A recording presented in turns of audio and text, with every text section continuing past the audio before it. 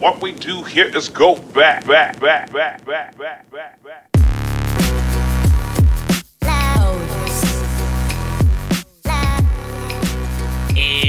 welcome in to episode 88 of the 2.5 Marks podcast. My name is David Sabin. As always, I'm joined by my good friend Angelo Iglesias as we rewatch, relive, and remember a different wrestling pay-per-view every single week.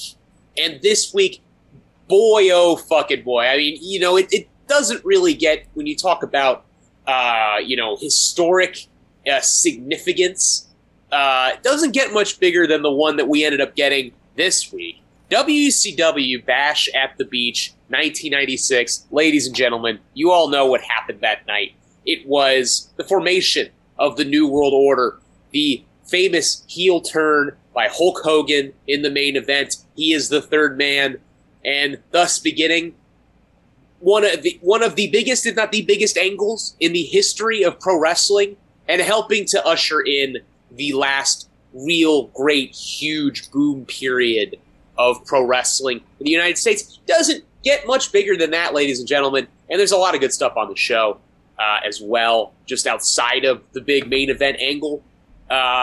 Really have been looking forward to talking about this one. What's going on, Ange? I mean, this is like, it's arguable that Bash at the Beach 96 is the biggest moment that isn't matched until the CM Punk pipe bomb in 2012. Like, yeah, there's the merger, yeah, there's Vince owning. The owning. CM Punk pipe bomb doesn't come close to matching this. No, not even, because it wasn't a pay-per-view, it wasn't a match, it was just a segment that was like, part of pure pro wrestling because it blended the lines. This one was also perfect because it kind of blended lines. It was genuine intrigue. They played it real close to the vest, and it made so much goddamn sense, the storyline that played out. And man, this is my first time actually truly experiencing it in its entirety. I have went back to see the clip of, Hogan dropping the leg on Macho because it's an iconic moment, but to just experience the match and then the follow up and then the promo that we get from Hulk at the end. Hulk promos always were grating to me. And this one just fucking made so much goddamn sense, partially because everything Hulk did wasn't anything that changed. It was just instead of liking the fans and doing all this shit, I hate the fans and I'm doing all this shit. And it made just, again, pure pro wrestling at its finest. And then, typical opener that's a banger, cruiserweight that's a banger, and then a lot of stuff where they're just ripping off WWF whole hog that kind of misses the mark. Yeah, but we'll get to that promo later on. The Hulk cuts after he drops the leg on Macho Man, reveals that he's the third man. I feel like people replay the clip, but they don't necessarily always talk about the promo. I think it's the single best promo in the history of pro wrestling. I really do think it might be the best promo of all fucking time. It is so damn good. And again, this is not a pro Hulk Hogan podcast either. No. We are very anti-Hulk Hogan on here, but you cannot fucking deny that the man had reached some heights in wrestling that are almost impossible to attain, really. And think about the secret reveals that everyone has tried to do since then. While there are a lot of good ones, I think of the Royal Rumble as one that they usually do a really good job most of the time of making it a surprise. But when you weigh in the factor of not only is this a unknown man, not only is it one of the guy of the 90s, Hulk Hogan, but the fact that it's a complete betrayal, no one knew ahead of time, it was played off perfectly, and it was built into storyline. It wasn't just oh yeah, John Cena, who was injured a few months ago, came back out of nowhere. This is well, who is this guy that's going to appear on this team? And everyone has been trying to chase that kind of pop since, and it's so hard to do with, there's more media coverage about it now. A lot of times with WWE, they want to market that guy's coming back so they can sell tickets. And I think AEW will do this, they kind of do it too, they allude to it ahead of time. But no one knew who that third guy was. No one knew. And that's what made it magical. Yeah. To be fair, if you were a subscriber to the Wrestling Observer in 1996, Meltzer had reported weeks in advance that it was going to be Hogan, to be fair. But how many of the people watching subscribe to the Wrestling Observer? Exactly. Not that many, right? So Also, imagine saying that even though the lead in it's Meltzer, but like saying, "Oh yeah, it's gonna be fucking Hogan." Like how happy? Like I think there's gonna be a twinge of doubt, even though it's coming from Meltzer. Of course. We'll get a little bit more into it, but I think it is the single best surprise moment, in the history of wrestling, and people have been trying to chase something like that for years, and they've never gotten there. It is a singular moment in wrestling history, the formation of the NWO. But yeah, we got a lot of other shit on this card, and some really, really good matches on it as well that I really liked, especially this first one. So yeah, sounds like we're about ready to remember some guys. Ange. Let's get to the guys, Dave. Let's remember some fucking guys over here. It is July 7th, 1996. We are at the Ocean Center in Daytona Beach, Florida. Crowd of 8,300 on hand to watch WCW Bash at the Beach 1996. A show that would prove to be the night that everything changed in professional wrestling. We have a three-man booth on the call. Tony Schiavone, Bobby the Brain Heenan, and Dusty Rhodes. We also have Mike Tenay show up for the Cruiserweight match. And the whole storyline is main event, the outsiders, Scott Hall and Kevin Nash, the interlopers from WWF that were trying to take over WCW, and their mystery partner, their third man, whose identity as yet unrevealed, taking on the defenders of WCW, Sting, Lex Luger, and fucking Macho Man Randy Savage. I almost forgot who the third guy was. Who's the third man, David? Yeah. But that's all later. Right now, we are served up on a plate one juicy fucking banger of a cruiserweight match between two fantastic young luchadors, Psychosis and Rey Mysterio. This is a 21-year-old Rey Mysterio in one of his first televised matches in the United States.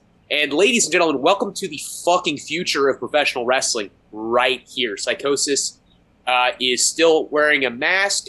He's in his old gimmick where he had the costume where he looked like Baphomet or something. But the man could fucking rip it. Really good. This match is, it's welcome to the future of pro wrestling here. These two guys are 20 plus. They're giving you a view of what wrestling will be 20 plus years from now. It's awesome. Some very, very good mat wrestling early on. They trade some cool submissions. Then they go into the Lucha International spot into Rey goes for a springboard moonsault, misses. Psychosis hits a spinning heel kick and huge dive to the outside. Then hits a diving leg drop. Hits a leg drop through the ropes. Rey ends up booting him into the air, up into the air, into the post.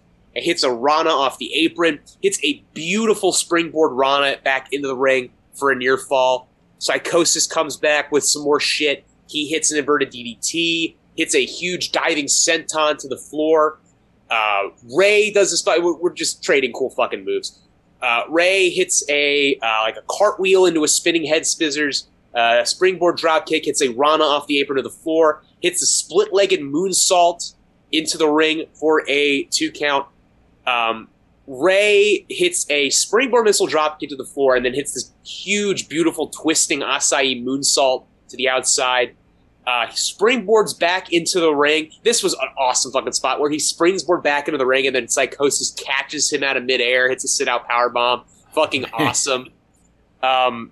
Psychosis is moving in for the kill. He hits a running power slam into the corner, gets him up to try and hit Splash Mountain off the top rope.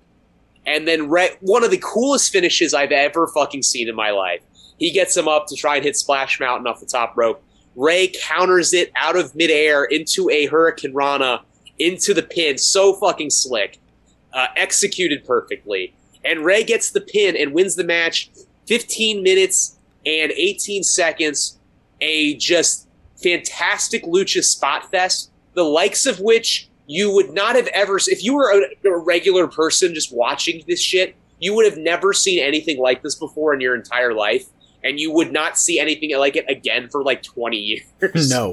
It's like just so far ahead of its time. It's one of the coolest matches you'll ever see. Man, if it wasn't already hot in my apartment, it would certainly be hot after watching this match, because holy shit, like the closest comp I can come is like to any Bucks match where it's just spot, big spot, flying spot, through the rope spot, like just a shit ton of things that are going on all at once at pretty good pace. It's like watching a really good PWG match from like 2018. It's in WCW in 1996. Insanity. I do love the fact that WCW, whenever they do get like guys, obviously both these guys are WCW types, but whenever they're talking about like the luchador style, or they're bringing in guys from AAA, or they're bringing in guys from New Japan, they treat it like it's its own thing that they're promoting. They treat it like it's a promotion, no shit. Like WCW is more so a platform as opposed to an actual wrestling company. It's not a brand. It is a platform to see these guys. And that, I always think that's really cool. It really puts those guys over. It sets them apart as being unique. It kind of gives them their own little gimmick in a way, because they're like, okay, these guys are from the luchador style of wrestlers. They're not always WCW branded, but like they're luchadors, and it's fantastic. I always enjoy it. Psychosis, just a madman. It's a good thing he had all that hair, because he nearly concussed himself off that guardrail, which was just a little bit of a scary spot, but that's what makes it special. It's like these matches are always full of like these high danger, high fuck up potential. And a lot of times it's super smooth, and these guys were just, again, like you said, it's the future of pro wrestling. Psychosis also has a really nice looking leg drop. I know Hogan has the iconic one, but Psychosis is way better. Like every Psychosis leg drop that he did in this match just looked perfect. Ray got into his bag, the Frankensteiner, the fake 619, the Hurricane Run off the apron, the spinning Hurricane Run, like they're just flying around. Heenan said it best. Again, Bobby Heenan, just an amazing commentator. They haven't been in the ring much; they're just passing through. Like, selling the match hard as a heel commentator, that's a great thing for Bobby. And then that Splash Mountain counter, like, holy shit, I yelled and yelped when I saw that, because that was just utterly insane athleticism and dexterity on that one. You not only yelled, but you also yelped, Angelo. Yes, I did. Yeah, this match is just so fucking slick from start to finish. They're just absolutely on point, and everything is executed like dead on. I feel like back then, when you would see guys, you would see guys do, cool athletic stuff sometimes, but like, I don't know if it's like, if it was like, for instance, if it's Billy Kidman shooting star press or shit like that, like you would see guys do some cool stuff, but it was always executed with a little bit of like looks a little sloppy. You know what I mean? Like it always feels like a lot of stuff. It like just has a little bit of touch of sloppiness to it at times. They're thinking about it too much.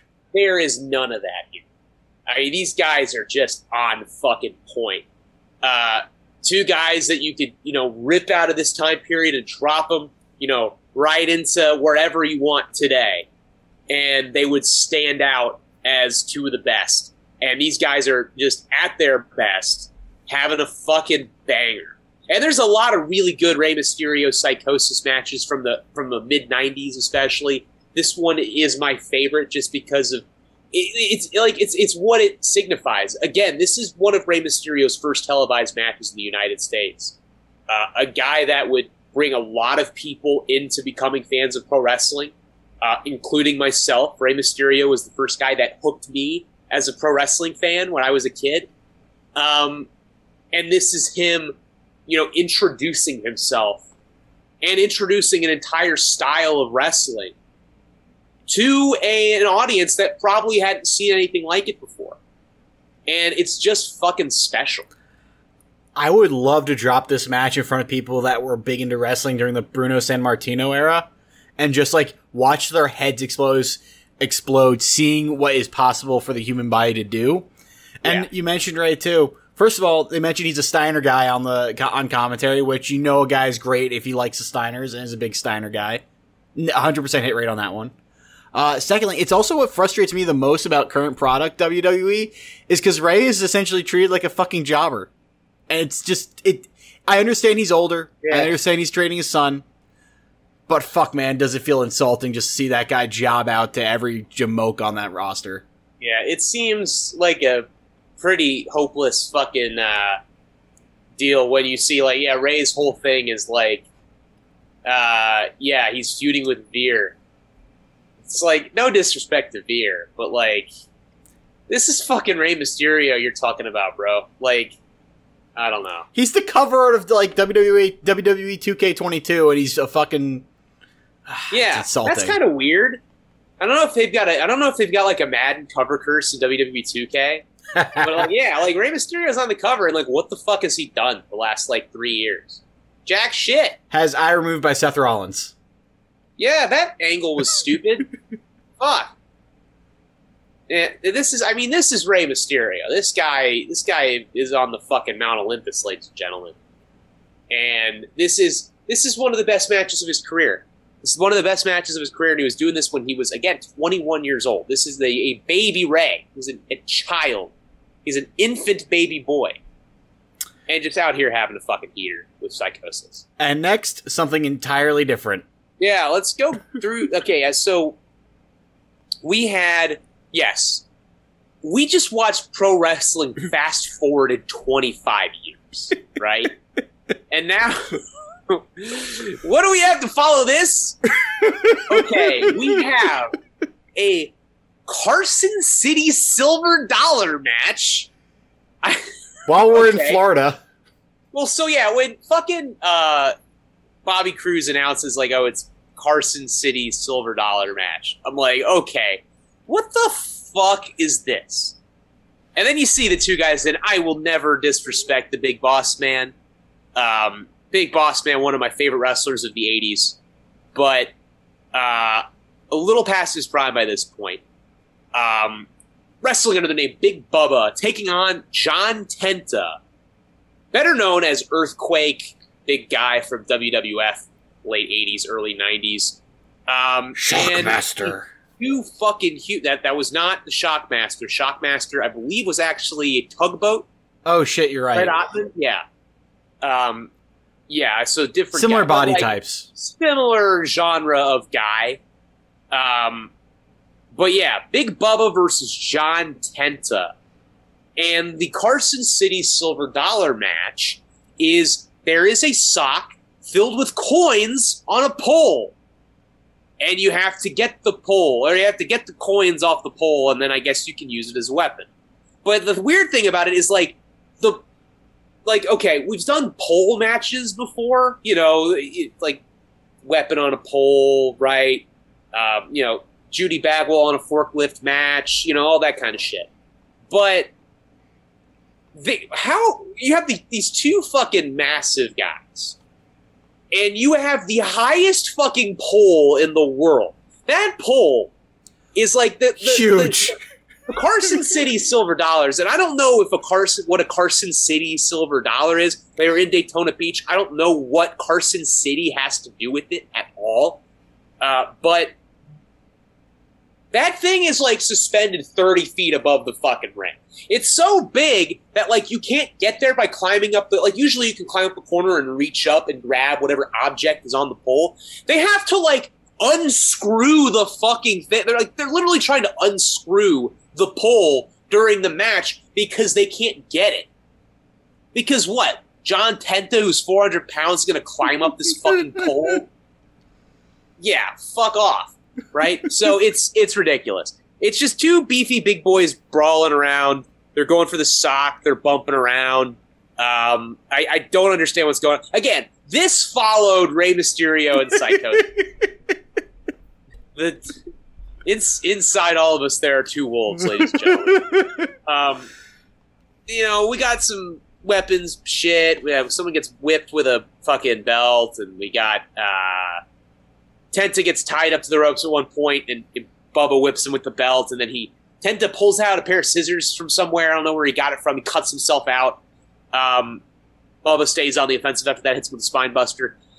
Bubba's manager, the Mouth of the South, Jimmy Hart, on his behalf, climbs the pole. Does a great job climbing the pole. He's, probably did better at climbing the pole than I would have. He's definitely PE class when he was a kid. He had to climb the rope. He absolutely nailed the shit out of that rope. And he gets the sock, but as he is able to acquire the sock full of coins, John Tenta comes back as Jimmy Hart is climbing. He hits Big Bubba with a power slam, and then Jimmy Hart slides down triumphantly, all excited that he's got the bag in his hand. And he turns around and he sees John Tenta. He's like, oh, shit. And John Tenta takes the sack away from him. He hits Bubba with the sock, and he knocks him out. And John Tenta gets the pin, wins the match in an even 9 minutes. Afterwards, he dumps the coins on Big Bubba's lifeless corpse. You know, it makes a lot of sense to follow Rey Mysterio and Psychosis with this match because you can't keep the product 20 years in the future. You have to set it back 20 years as well, and that's what this match did. Just all the things that make wrestling hard to, like, rationalize. Like, Tenta and Bubba are both big dudes, and seeing big dudes hit each other is always fascinating, but they're not like big dudes like Lex Luger's a big dude. They're big dudes with big guts. Not that there's not a place in wrestling for that, but it's also like, your mileage may vary. They're usually better off with another guy who's a little bit more nimble and not going head to head. I talked about it last week. Having two unathletic giants go at each other rarely make a good match. What was worse, David? Tenta's hair or the match itself? John Tenta, he was doing this for years. You know, even when he was Earthquake back in the day, he had the balding / long stringy hair, sort of Hogan style, but not quite. A little more hair than Hogan. And he had half of it shaved in this one. Yeah, he maintained it for a long time. You know, he was not a very follicularly gifted man. Not like me. No, not like Angelo, motherfucker. I mean, listen, Angelo's got a lot of struggles, but the man has got a magnificent head of hair, and you have to admire it. But yeah, John Tenta would have killed for Angelo's head of hair. But yeah, that was just his look. That's just how he looked. At the very least, for this match, I'll say this: Jimmy Hart climbing the pole was entertaining as hell. Like that segment of the match where you see Jimmy Hart, this nerd, climb this thing without any support. It is like a sight to behold. It is like King Kong climbing the tower. He earned his paycheck that night. I was impressed. I mean, here you have this older guy. You know, he's got to climb this pole. It's pretty high. Like, is Jimmy Hart really going to climb this fucking pole? And by God, he did it. He did it pretty well. And I was like, okay, man. hey, he's in good shape. Obviously, good for him. Good for Jimmy Hart. Good for him. He's still kicking. He's pretty old, but he's still around. He's obviously doing well. He's 79 years old. Still fucking kicking, man. Respect to Jimmy Hart. I guess he's in better shape than I realized, and I respect him for that. Yeah, this match sucks ass. It's fucking dumb. And out of all the Carson City Silver Dollar matches I've ever seen, definitely the worst one. Next up, we have, in preparation for the big main event tonight, we have the baby faces defending WCW. Luger, Savage, and Sting. They have a promo backstage. They're all wearing the Sting face paint, which is cool. They say, we're representing WCW and we're going to represent it proudly. We're tired of the unknown. We just want to fight. Big main event coming up. Next up, here's another strange gimmick match that didn't get reused. A taped fist match between Diamond Dallas Page, who is at the time Pride of Jersey, still a heel, taking on Hacksaw Jim Duggan, who had a terrible WCW run during the mid-90s, just full of terrible matches, which you could say about his whole career, except he was also not over at this point. So it's kind of a whole big whiff. Heel DDP coming out smoking a fucking massive stogie. Good look for DDP. Coolest guy out there. Full on, as a heel, like just full on Jersey trash. Just something that fucking, washed up on the shore of Ocean City. You give 10 feet of space on the boardwalk. Yeah. I mean, this motherfucker, is just pure Jersey trash, and we love it. We love DDP. But yeah, this is a taped fist match. They got their fists taped. I don't know what the gimmicked explanation, yeah, tape their fists. Okay, what is the tape made out of fucking plaster or something? I don't know what the deal is here. I'm trying to remember what the fucking old CZW match was called, where in storyline it was they would you would tape their fist up and then dip it in broken glass or whatever. I was thinking taped glass, but that might be too on the nose. They used to do that match in CZW back when that was a thing. I don't remember what it was called. It's had some stupid name. It was a Taipei death match or some bullshit. Some try-hard shit. But that would have made more sense than a taped fist match. I don't know what is the tape adding to your punches. It's tape. Friction, maybe. I don't know. It might rub a little skin off their face with the tape. You give them a noogie and it really hurts. I don't know. Hacksaw, his whole career sucked in the ring.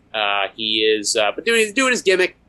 DDP ends up tying his legs up with the tape, beats him up for a little while. DDP is selling absolutely absurdly for his comeback, which was hilarious. He was doing he's punching him in the ropes, and DDP is seesawing back and forth in the middle of the ropes. I love that. Bunch of sloppy brawling, and then DDP, sort of, I guess to me it was sort of out of nowhere, but I could only kind of bring myself to half pay attention to this match because it was so boring. He ends up hitting a diamond cutter through the ropes. And he gets the pin and wins the match in 5 minutes and 39 seconds. A match that is not improved by the gimmick in any way. The gimmick is only kind of tangentially involved. And then afterwards, Duggan gets up, and he's got his fist taped, and he punches him with the taped fist, and he knocks him out. And that's the end of the segment. Hey, man, DDP's cool, and I can't think of a fourth Jersey person other than myself, but that Mount Rushmore is DDP, Shaquille O'Neal, and Peter Dinklage. And that's a pretty powerful Mount Rushmore right there. Is Shaq from Jersey? I thought he was from Louisiana. No, he went to school at Louisiana, but I'm pretty sure Shaq is from Jersey. I remember reading that growing up. And if it is incorrect, I apologize. But I will claim him anyway. Okay. Here's the deal on Shaq. Was born in Newark. Can claim him. Her stepdad was an army guy. So he moved from Newark when he was a kid, grew up on military bases and shit, and then went to high school in San Antonio. So he was born in Jersey. Claiming him. I don't know if you would call him a Jersey guy. You can take the kid out of Jersey. You can't take the Jersey out of kid. South Park taught us this.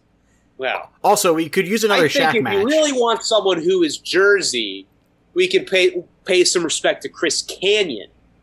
A Jersey man also up there. Through. Yes, a Jersey man through and through. Rest in peace. But well, he's the fourth spot then. Yeah, I think that's fair.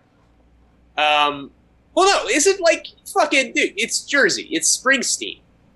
Oh yeah, shit. Springsteen is the official Jersey man. I always forget about Springsteen. This kid went to school around me.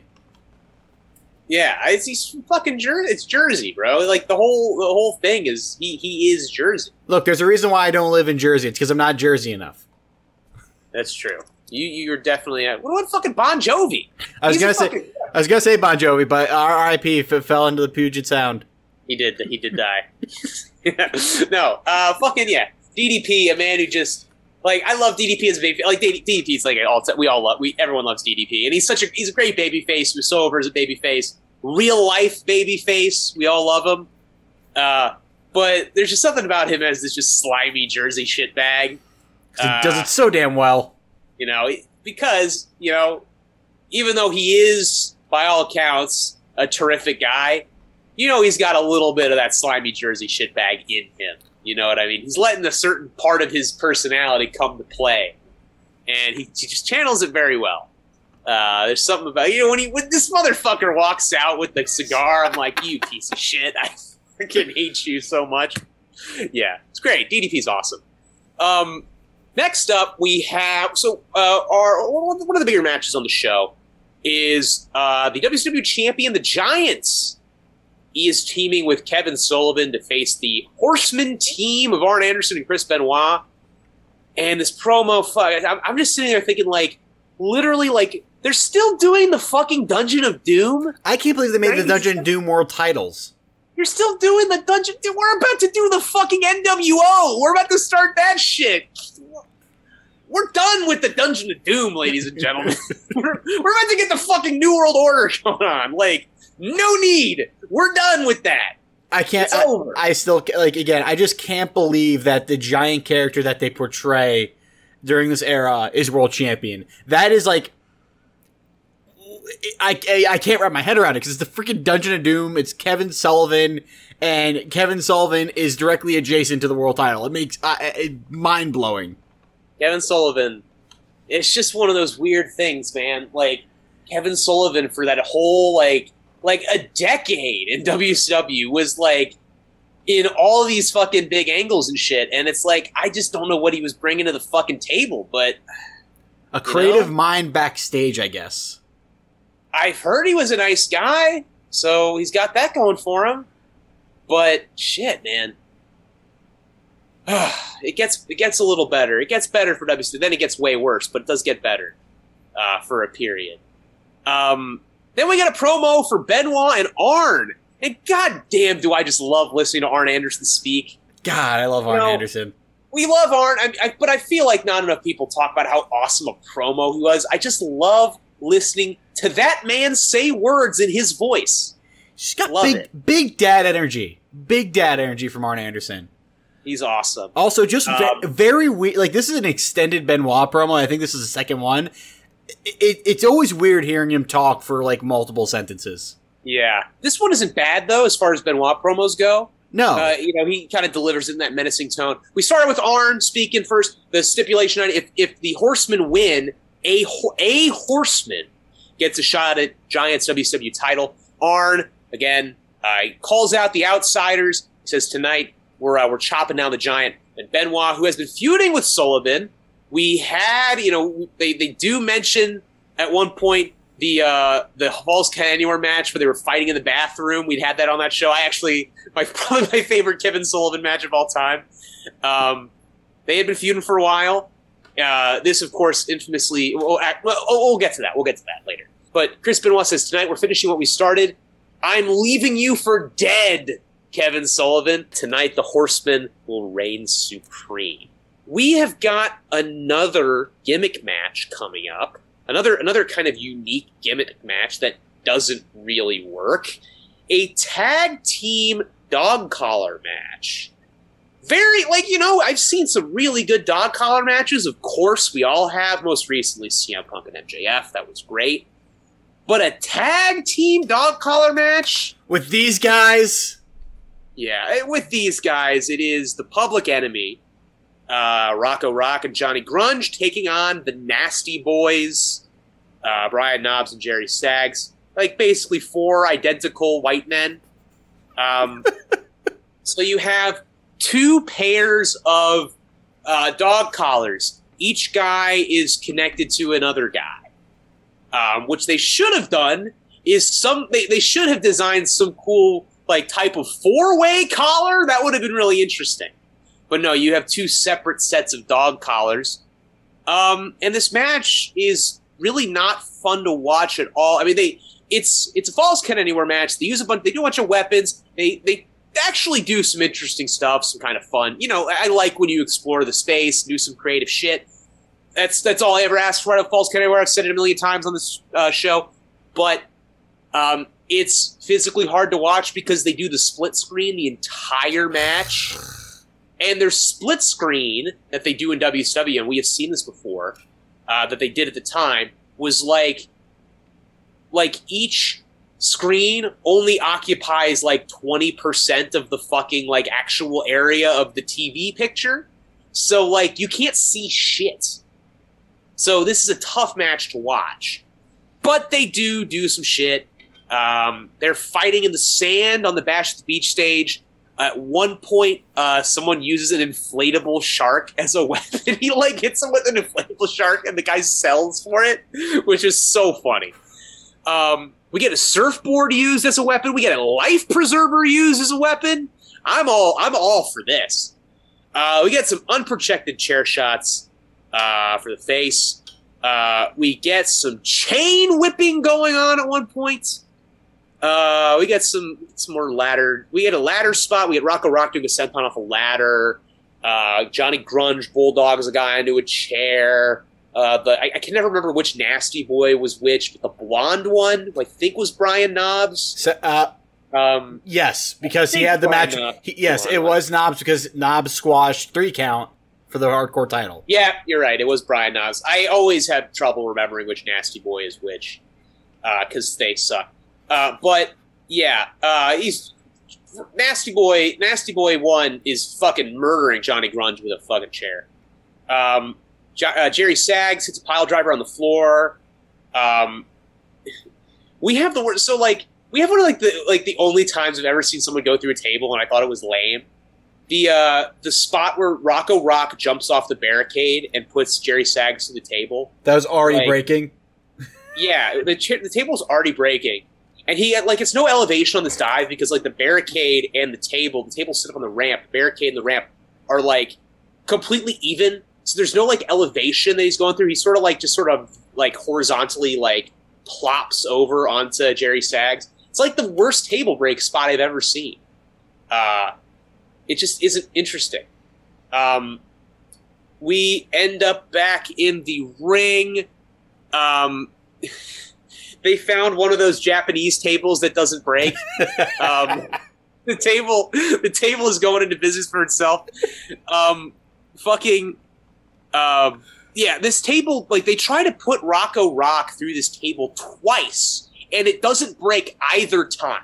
And at this point, the match, which to this point had some fun weapon spots and shit in it, it was actually kind of watchable, is it just is completely out of steam. They just completely lose all momentum after this table does not break. And they stand around for a little while and kind of sloppily brawl, and then the finish of the match, Jerry Sags clotheslines Rocco Rock with the chain, and he gets the pin and wins the match. Kind of a flat finish after they did all this wacky shit. Nasty Boys win in 11 minutes and 25 seconds. And we have a brawl afterwards because we're required to. This shit sucked. It was fun for 5 minutes. It was not fun. I did not enjoy it at all because any part that was fun. Had an okay time for about 5 minutes. No, I'm doubling down. I'm doing the Jake Long thing. This shit sucked. There was nothing redeemable about it. The only thing that was good or entertaining was the table that didn't break. The table was the star of the match. You cannot tell me otherwise. That table went over hard in that match. I just sucked. It was so bad. First of all, I never understood consciously using less than the maximum amount of screen you could use for split screen. It makes no goddamn sense to use that little of a screen. Yes, you're gonna have problems. You can't do a perfect, split screen. Whenever you try and do split screen with video games, it always looks weird unless you cut off some dead zones. Fine. I'm okay with dead zones. But when 80% of the fucking screen is a dead zone, why am I watching this? Why am I sitting here for 10 minutes watching this garbage? If you're gonna do the split screen, I feel like you gotta do just full Mario Kart style, where it is split right down the middle. There's nothing, there's no additional shit on the screen.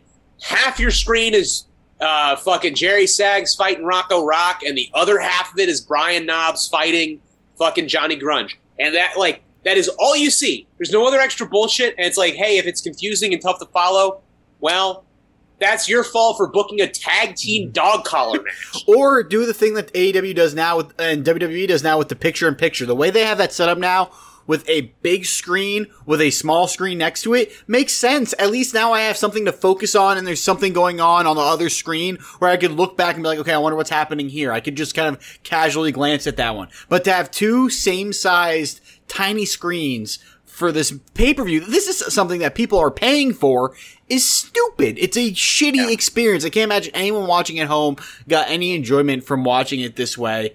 The work rate in this match, yeah, you have a bunch of weapon spots, but any idiot can go out and do weapon spots. Whether it kills you or not is another thing, but like any idiot can go out and do weapon spots and hurt people. This work rate looks like one of those gender reveal stage matches that anyone puts on. It's like, they should have brought the Walmart guys in and had them do like Canadian destroyers to each other. And then like once the match ended, I'm like, thank God it's over. And then they continued brawling. I'm like, no, stop, let it end, please. It was awful. I hated everything about it. Listen, I've said this before, touched on it already. One of the things I enjoy in a hardcore match like this is when you do some wacky shit. At least like differentiate, because we've all seen 100 fucking chair shots. We've all seen people go through tables. We've all seen people jump off ladders. It's usually cool, but what am I going to do to remember your match, right? Someone using an inflatable dolphin or whatever the fuck is a weapon. Hey man, at least it's something new. I won't complain about that.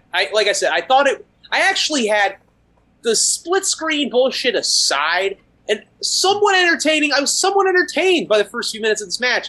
And then, like, around the time they started having trouble with the fucking tables, the first one being the really shitty, like, one with Jerry Sags on the ramp, then it completely ran out of steam. And I was like, okay, now this really has no redeeming qualities to it. But like I said, I actually kind of enjoyed it for about a few minutes. And David, it's okay to be wrong. I've never been wrong before. But yeah, this match goes on for a while. But it's finally over. Tag team dog collar match. Listen, dog collar matches, I've seen some fucking great ones. A tag team dog collar match? I don't know, it's just a little too complicated.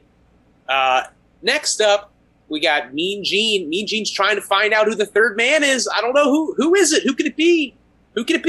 I think it's Viscera. I think it's King Mabel. King Mabel's here. Who knows? Who knows who it might be? Next up, so we have this instant classic Rey Mysterio Psychosis match, but that's not actually for the Cruiserweight title. We have a separate Cruiserweight title match, and it's the champion, Iceman Dean Malenko, one of the finest technical wrestlers of his time.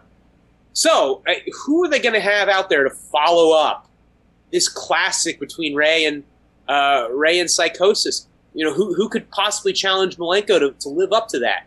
Jericho? Who could they get? Super Crazy in here? Hoovy? Ultimo Dragon? Maybe Jushin Liger? No, baby! It's Disco Inferno!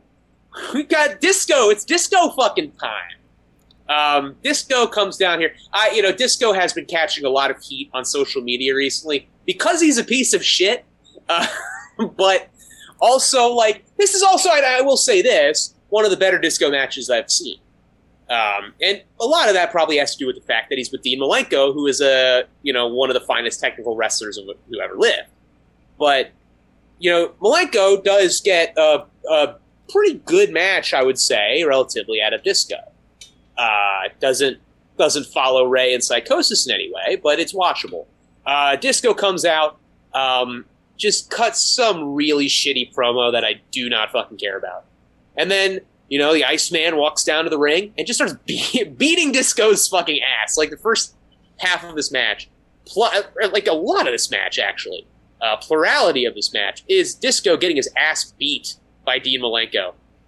Dean hits a leg lariat, hits a huge brainbuster, Saito suplex, bunch of near falls in the first part of this match. Disco fires back, hits a flak jab onto the top rope and a leg sweep for a near fall, but then Dean regains control, has him in an armbar for a while, hits a springboard leg drop.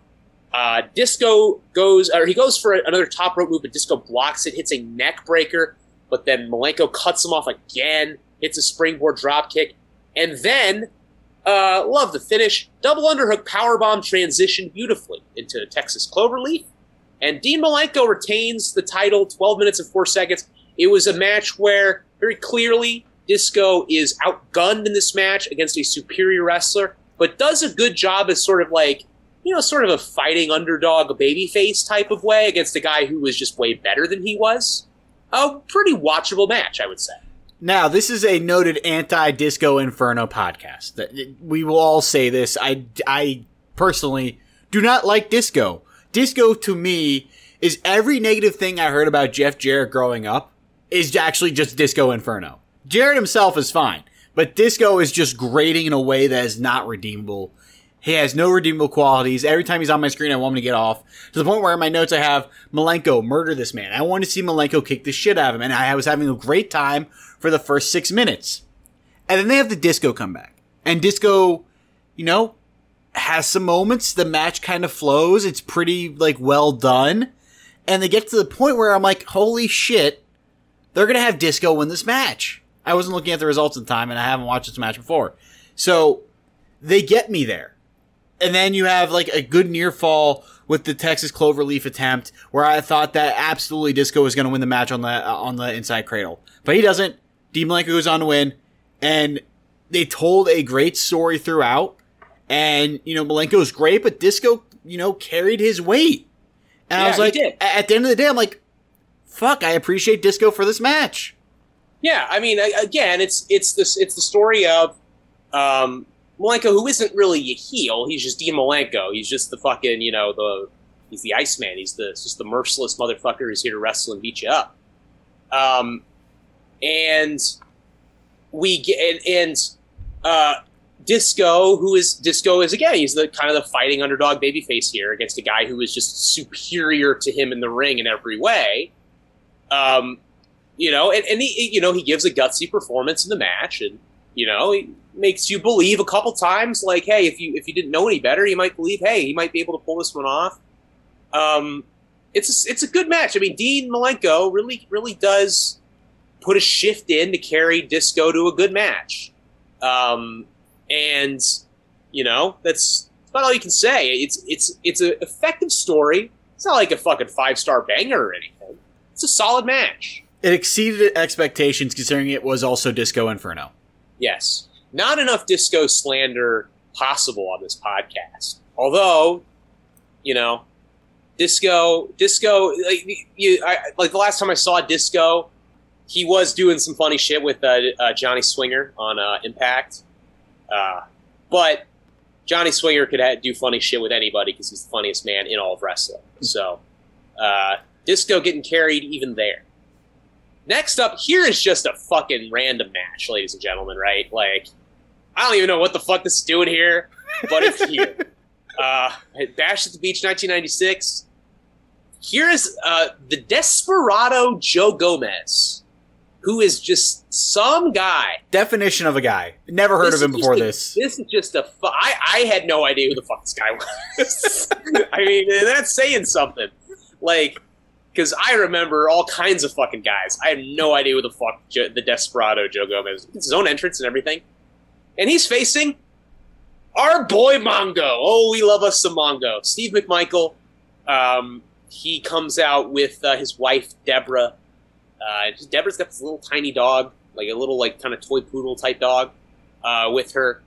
And this match is, these are just two green motherfuckers, right? This is just a very low level match, between Mongo is still pretty new to wrestling and never really got good at it, and just some kind of jobber level dude. And they're just having a match that is bad. It's very basic stuff that's kind of executed in a mediocre way. It's like the opener on an indie show, you know what I mean? Just kind of a regular indie show. But it's on WCW pay-per-view. Crowd is completely silent the whole time. We have Mongo beats him up for most of the match, gets him in a sleeper. Gomez drops him into a jawbreaker. Mongo comes back, hits a neck breaker for a near fall. Goes for a figure 4 leg lock. Gomez reverses him into a small package for a 2 count. Mongo goes for a power bomb. Gomez reverses it into a back body drop. Gomez gets his comeback to no reaction. Hits a couple of the shittiest looking drop kicks I've seen in a while. Which is, drop kick is one of those moves that you need to if you're going to do it, it needs to look good, which is why I don't do them because I suck at them. This is why you'll never see me doing a dropkick in my life. Safe and sound, feet on the ground. Feet on the fucking ground, ladies and gentlemen. But eventually, Mongo... I did sort of like the finish a little bit. like Mongo kind of catches him coming off the ropes, sort of like kind of comes in like like Gomez sort of comes in like he's going to go for the head scissors, and then as he goes up and he kind of hits that point where you're parallel up and down, Mongo just catches him, tombstone pile driver. Kind of a neat little reversal, I thought, and he gets the pin in 6 minutes and 44 seconds. Match that was probably about 4 to 5 minutes too long. Only match, we have another match, negative half star from Dave Meltzer. So this is, we had a lot of WCW ones where he had multiple negative matches. It's the only one that goes negative here on Bash at the Beach 96. It's a little harsh.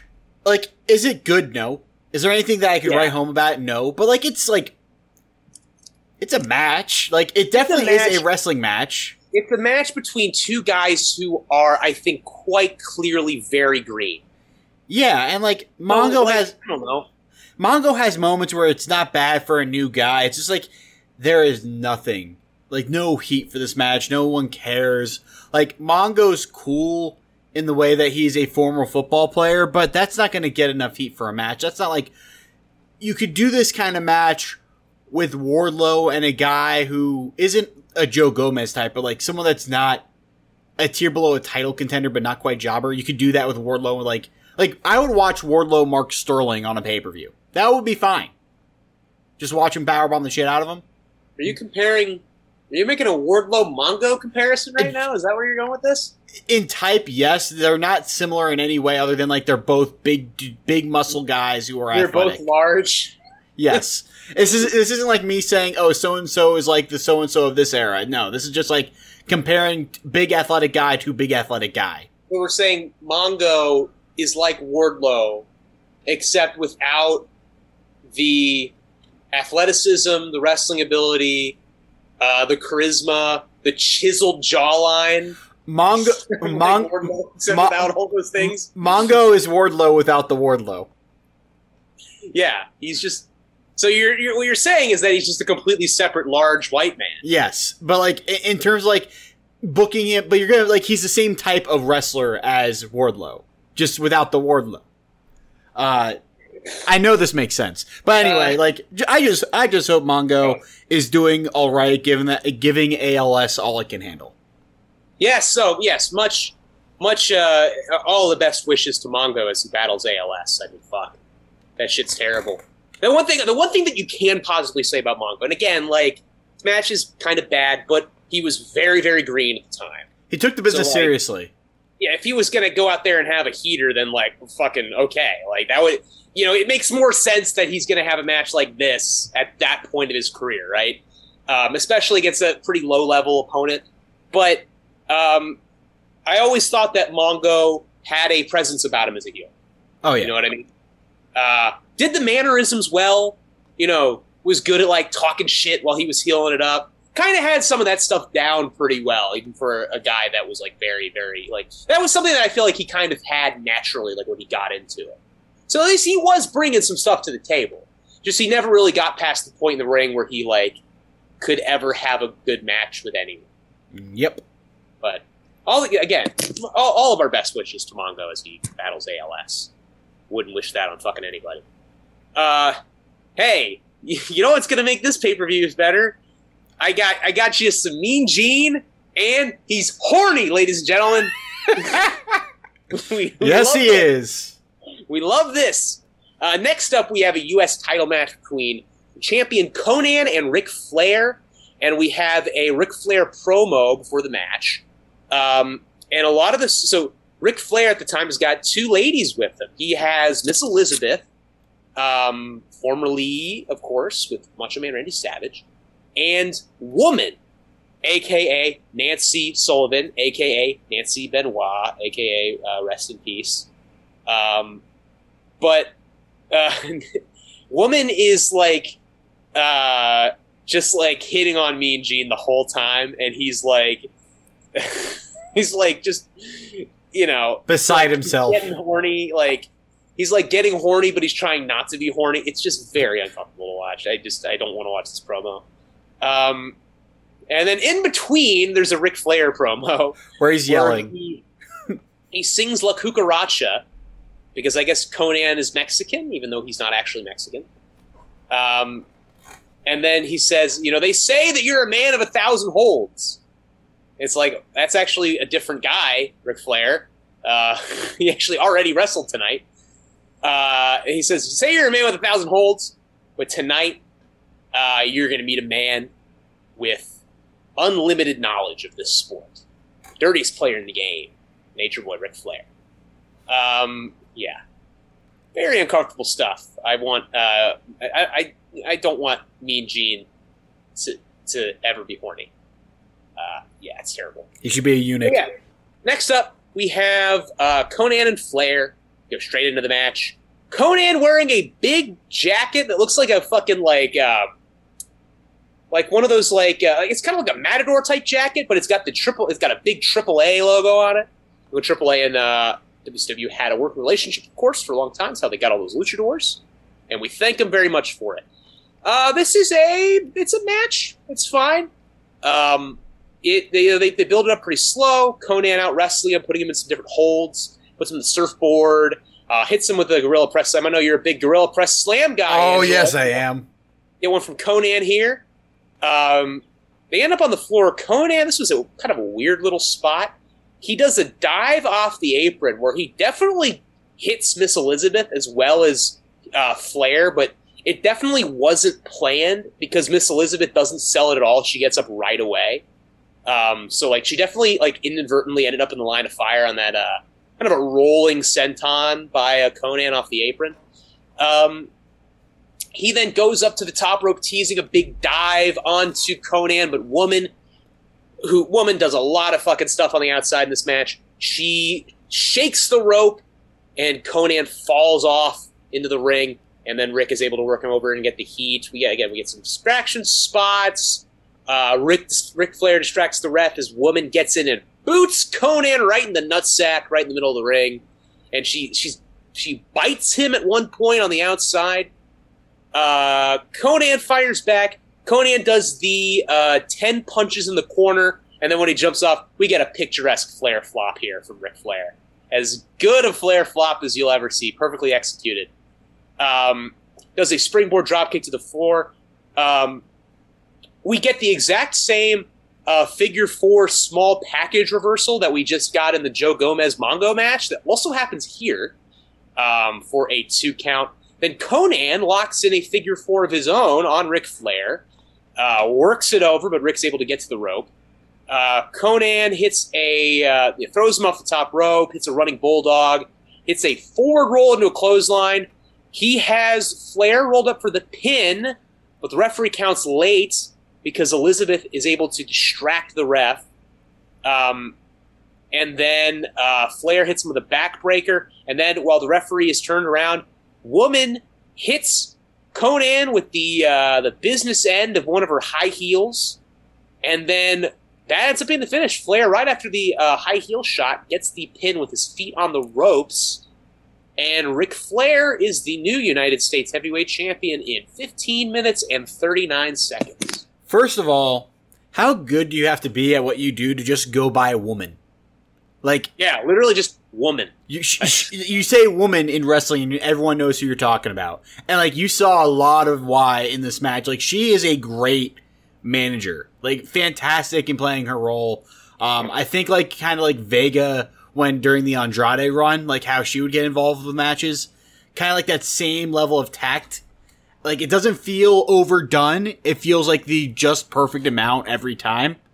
But this was a good match. I mean, Flair being the legend that he is, even in 1996, taking on Conan, a guy who doesn't really, he's not mainstream yet. He still kind of feels much like how I described, the Luchador matches. He still kind of feels like he's not a WCW guy. He still feels more like a Lucha Libre guy, even though he is more of a power dude. I mean, he's literally coming out with the different company's logo on his gear. Yeah. So, this was a match, in my eyes, that kind of, legitimized Conan, even though he lost, as, a WCW star.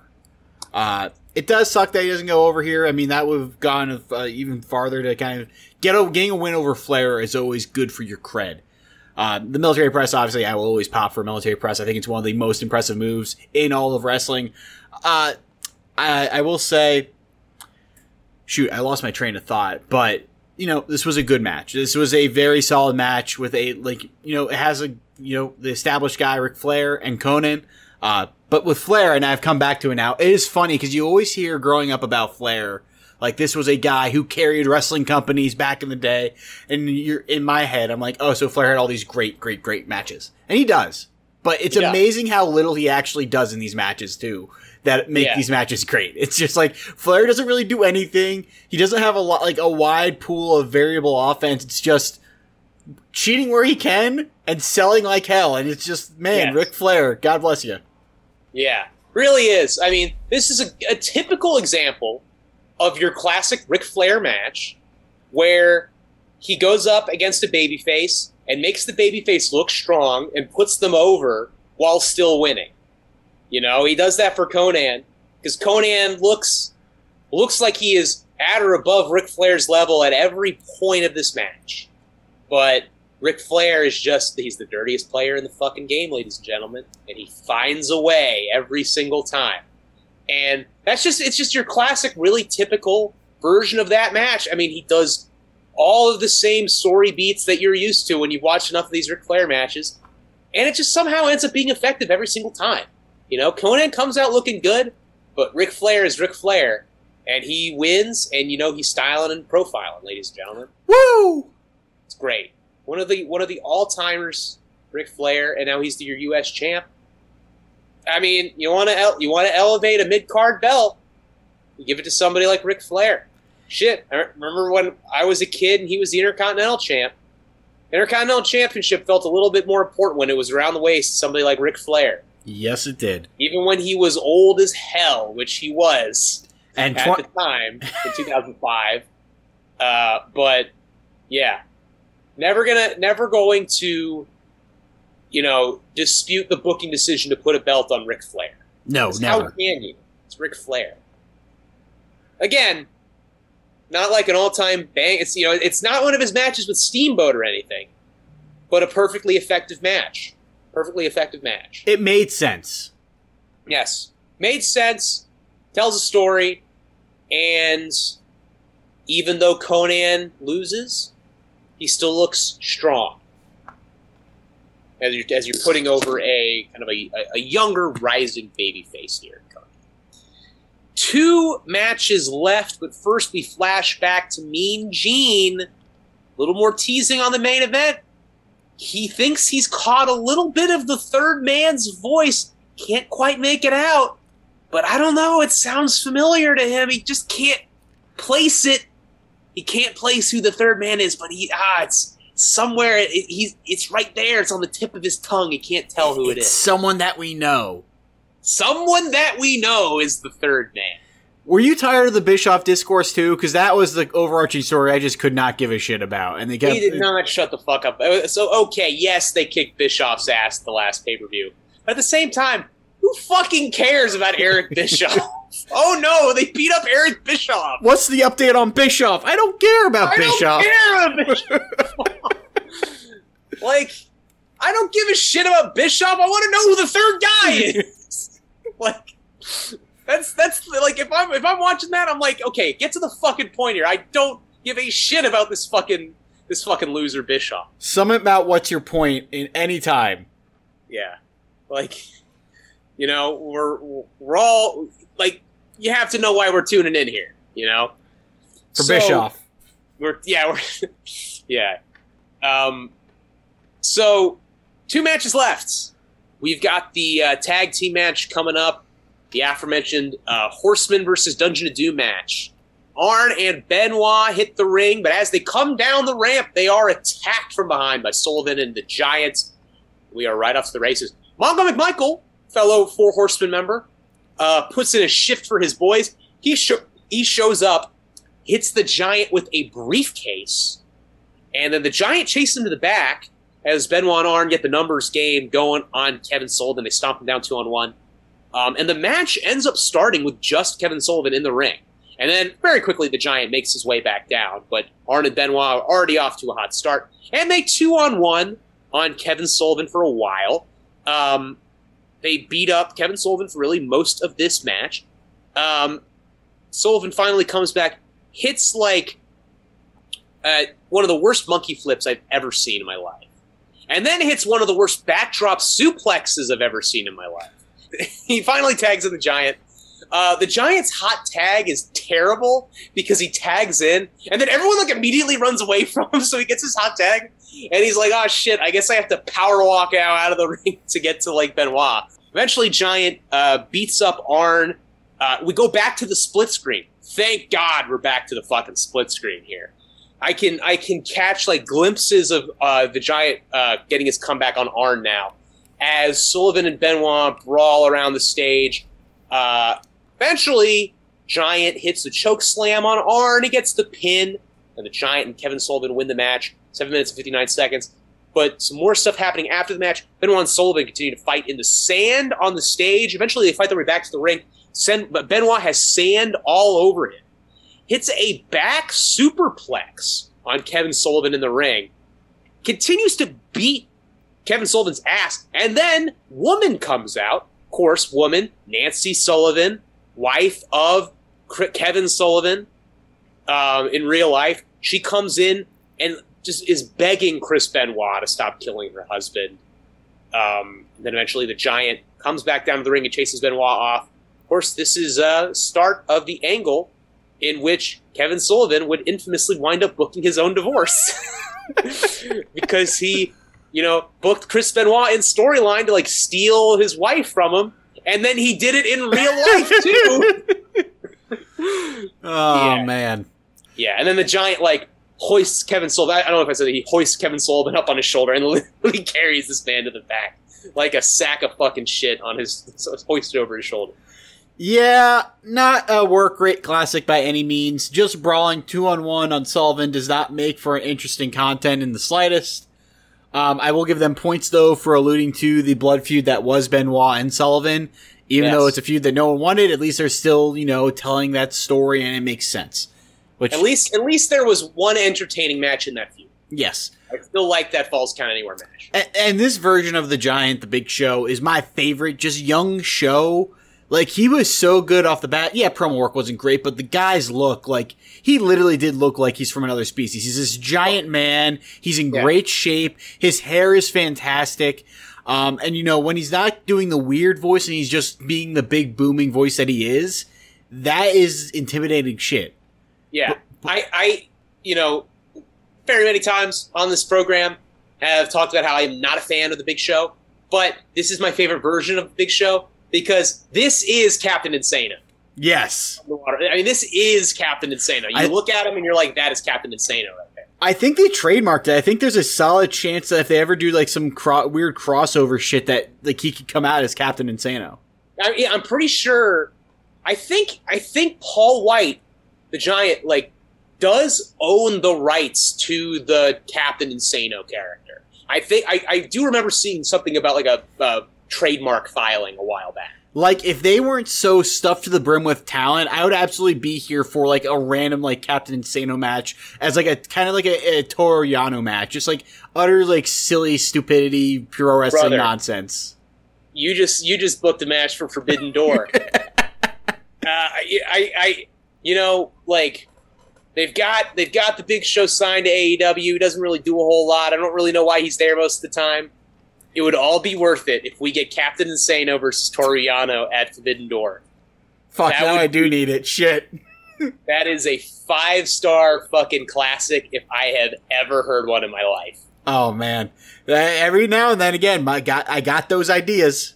Every now and then, something comes out of your mind and it's a hit. It's either 0 out of 10 or 10 out of 10. There is no in between, and it's more frequently 0.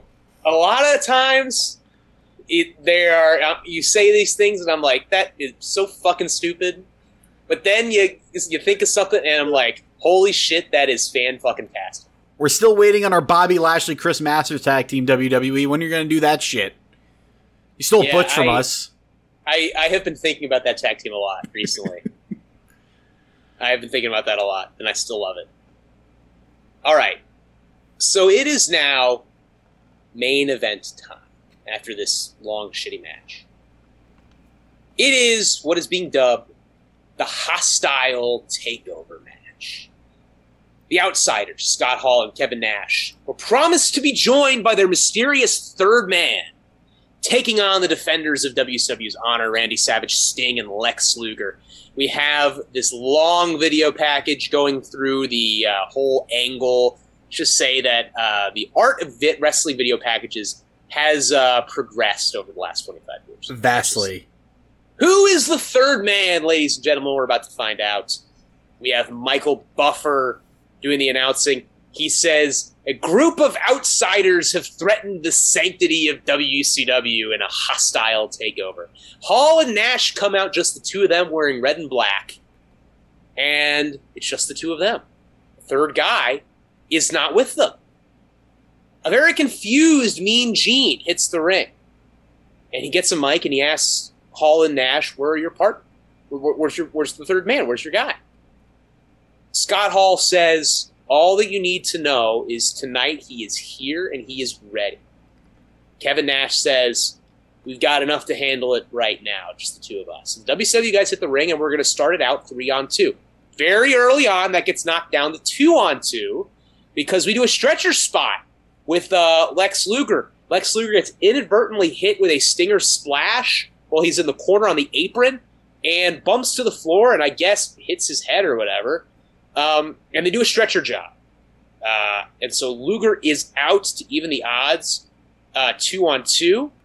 And they beat up Sting for a lot of this match.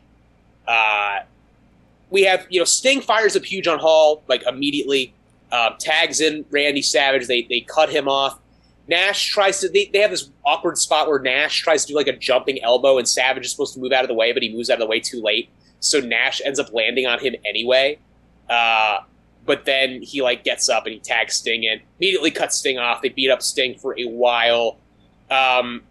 They put Sting in the abdominal stretch for a while, which we love. At one point, I love how fucking rabid the announcers are against the NWO. It's like these guys are, they really sell like these guys are outsiders threatening the sanctity of this company that we love, that employs us. Savage gets a chair, and Shivani and Dusty are openly screaming at the referee to let him hit Kevin Nash with the chair, just let him kill Kevin Nash. They are braying for blood here on the commentary desk. Sting fires back. I love when you get a hot tag, the big tag where the guy doing the tag has to jump over the heel, and we get one of those with Sting. He jumps over Kevin Nash to tag in Randy Savage. Crowd, big cheers for Macho Man as he tosses Hall out, beats up Nash, hits an axe handle off the top to the outside, then one back into the ring on Hall. Then behind the referee's back, Kevin Nash hits a low blow. Down goes Macho Man Randy Savage. And it's at this point where shit gets fucking real. Because here comes the Hulkster, the top babyface in WCW, the biggest name in pro wrestling for the last 15 fucking years. Hulk Hogan, wearing the red and yellow, walks down the ramp. And Hall and Nash, they powder out of the ring as Hulkster gets in there and he rips his shirt off like he has so many times to the cheers of the crowd. And then he turns around and he drops the leg on Macho Man Randy Savage. Hulk Hogan is the third man. He high-fives Scott Hall and Kevin Nash. They throw Sting out. They throw the referee out of the ring. He leg drops Macho Man a couple more times. Hulk Hogan has betrayed WCW. They do this. The match is officially thrown out at this point. It goes down in history as a no contest. But we have the spot where Hogan drops the leg on Savage 3 times and he pins him. And Scott Hall does a 3 count on Savage. People start throwing garbage into the ring, a lot of trash into the ring. This is getting instant, huge fucking heat. Mean Gene gets into the ring, and he says, Hulk Hogan, what in the world are you thinking? Hulk Hogan is out here to cut his first heel promo in about 15 years, and it is one of the great promos in the history of pro wrestling. He says, this right here is the future of wrestling. This is the new world order of wrestling, brother. He says, these two men, Scott Hall and Kevin Nash, they came from up north. They came from another organization. Everyone was wondering who the third man was. But who knows more about that other organization than me, brother? I made these people rich, and then the name Hulk Hogan got bigger than the WWF. And then billionaire Ted promised me movies and millions of dollars and world caliber matches.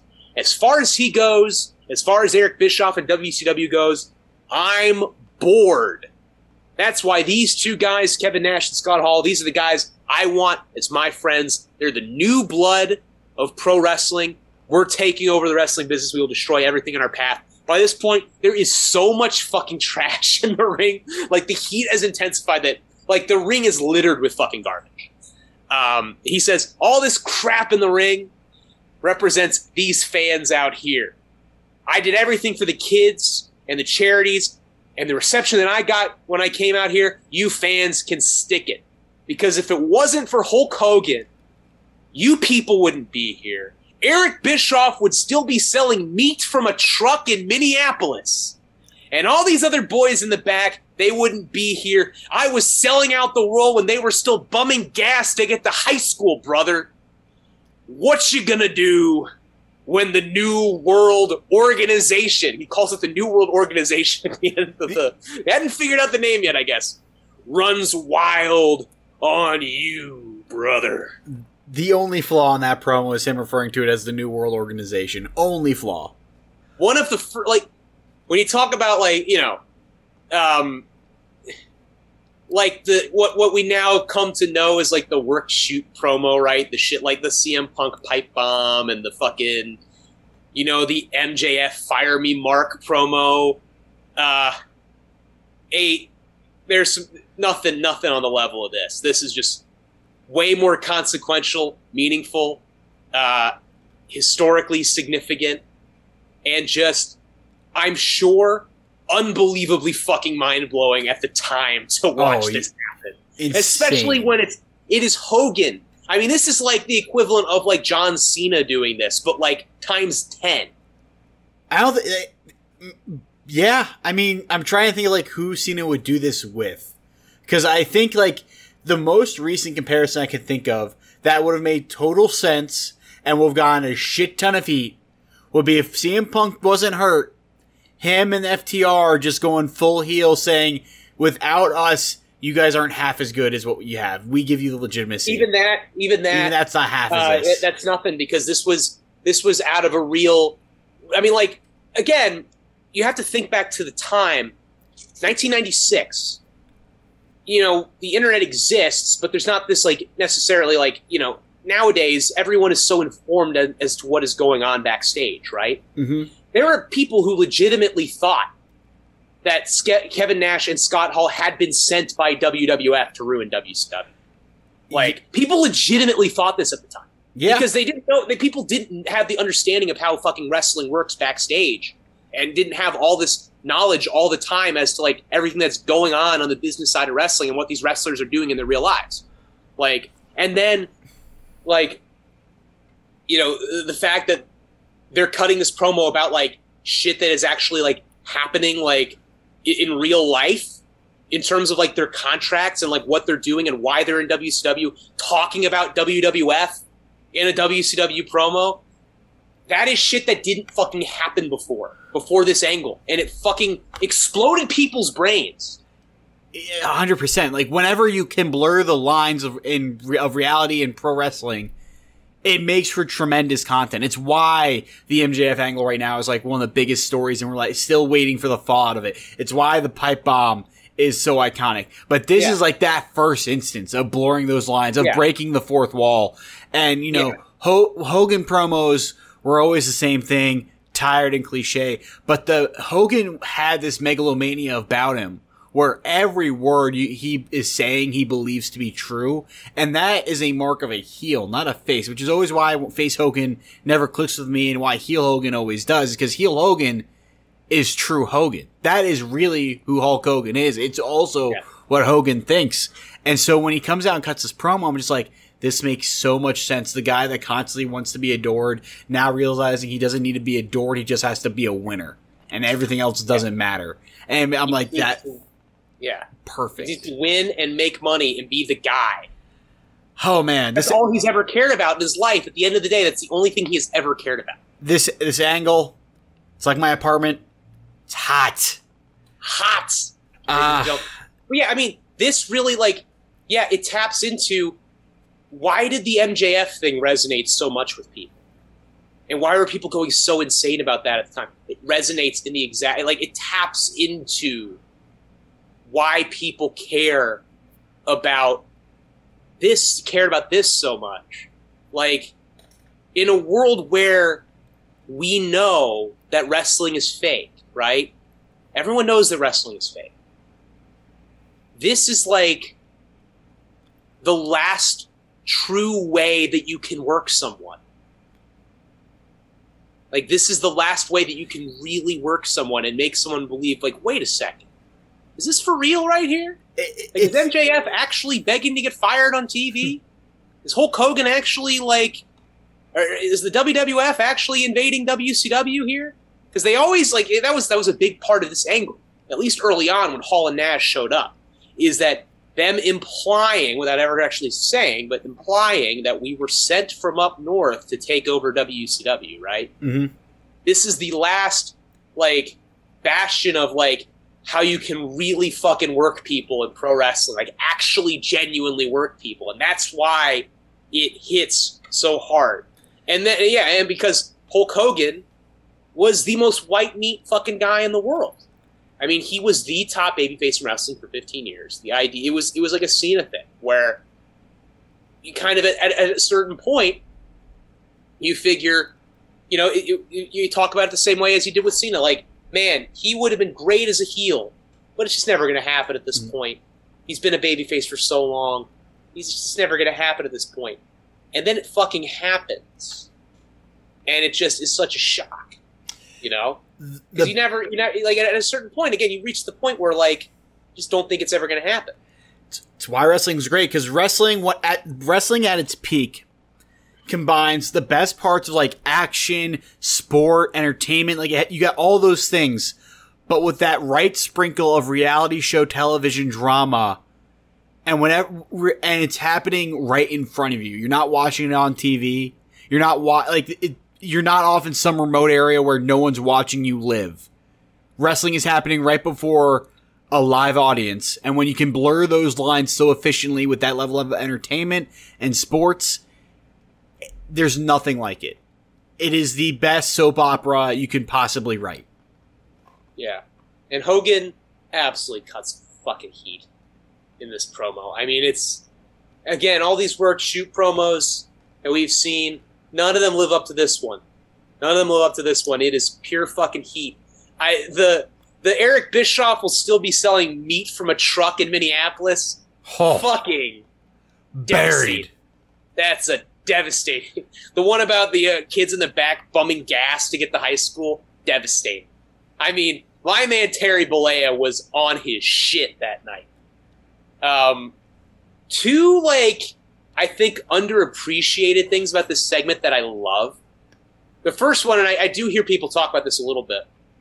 When Hogan first walks down the ramp, Bobby the Brain Heenan saying, well, whose side is he on? Which isn't like, which could be viewed as like, Heenan may be like kind of cluing you in like, oh, Hogan might not necessarily be here to help the babyfaces. But it could be viewed that way.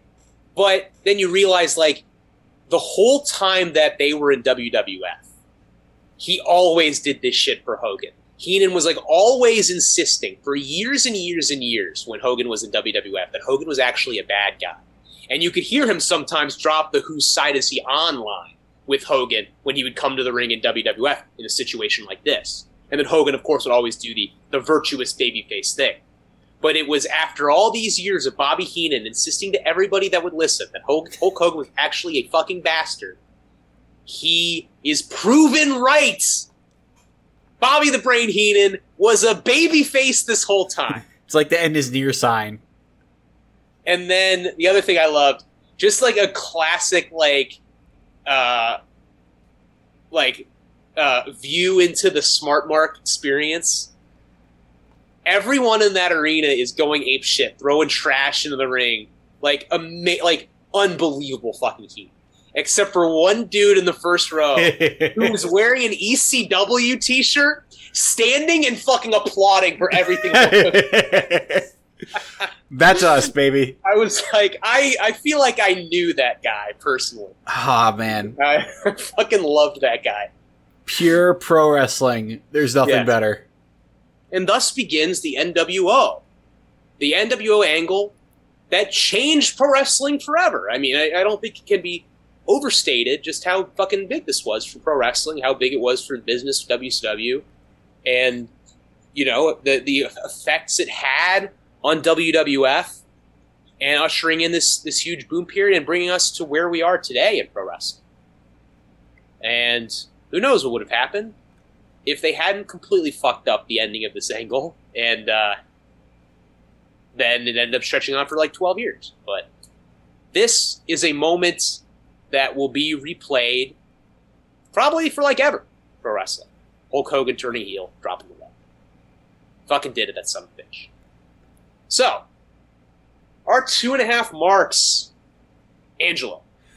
My negative half mark, it's negative out of principle, but honestly, it should be positive. It's throwing trash in the ring. So, in every instance, you should not be throwing trash in the ring, because when you throw shit in the ring, you could hurt somebody. You could have someone twist an ankle if they're trying to do a move. Like, you shouldn't be throwing crap in the ring. That said, at the end of the show, for this giant heel turn that no one saw coming, having that trash in the ring really helped sell how big of a moment this was, and how, like, visceral this reaction was from this crowd, and how huge this moment is. Like, obviously you have the commentators who are playing this up, and they did a great job of playing it up perfectly. But again, they know what's going on. The fact that the crowd doesn't and they react in this way is just, man, it really helps sell it even further. It's just a great look as he's cutting this promo, as this trash is coming in. And it's not like anything damaging. It's just paper cups. It's some popcorn bags. Like, there's nothing really that you could hurt somebody with. And that kind of makes it all the more perfect, is because it is that safe level of fan interaction that you don't have to worry about a lawsuit with. So it is a negative half mark out of principle, but it really did help sell the entire moment. My 1 mark, it's going to babyfaces with a cause. Whatever it is about the 1990s, having just a pure white meat babyface who's just like hungry for a good fight, they don't act as stupid. And today you just have a lot of dumb babyfaces.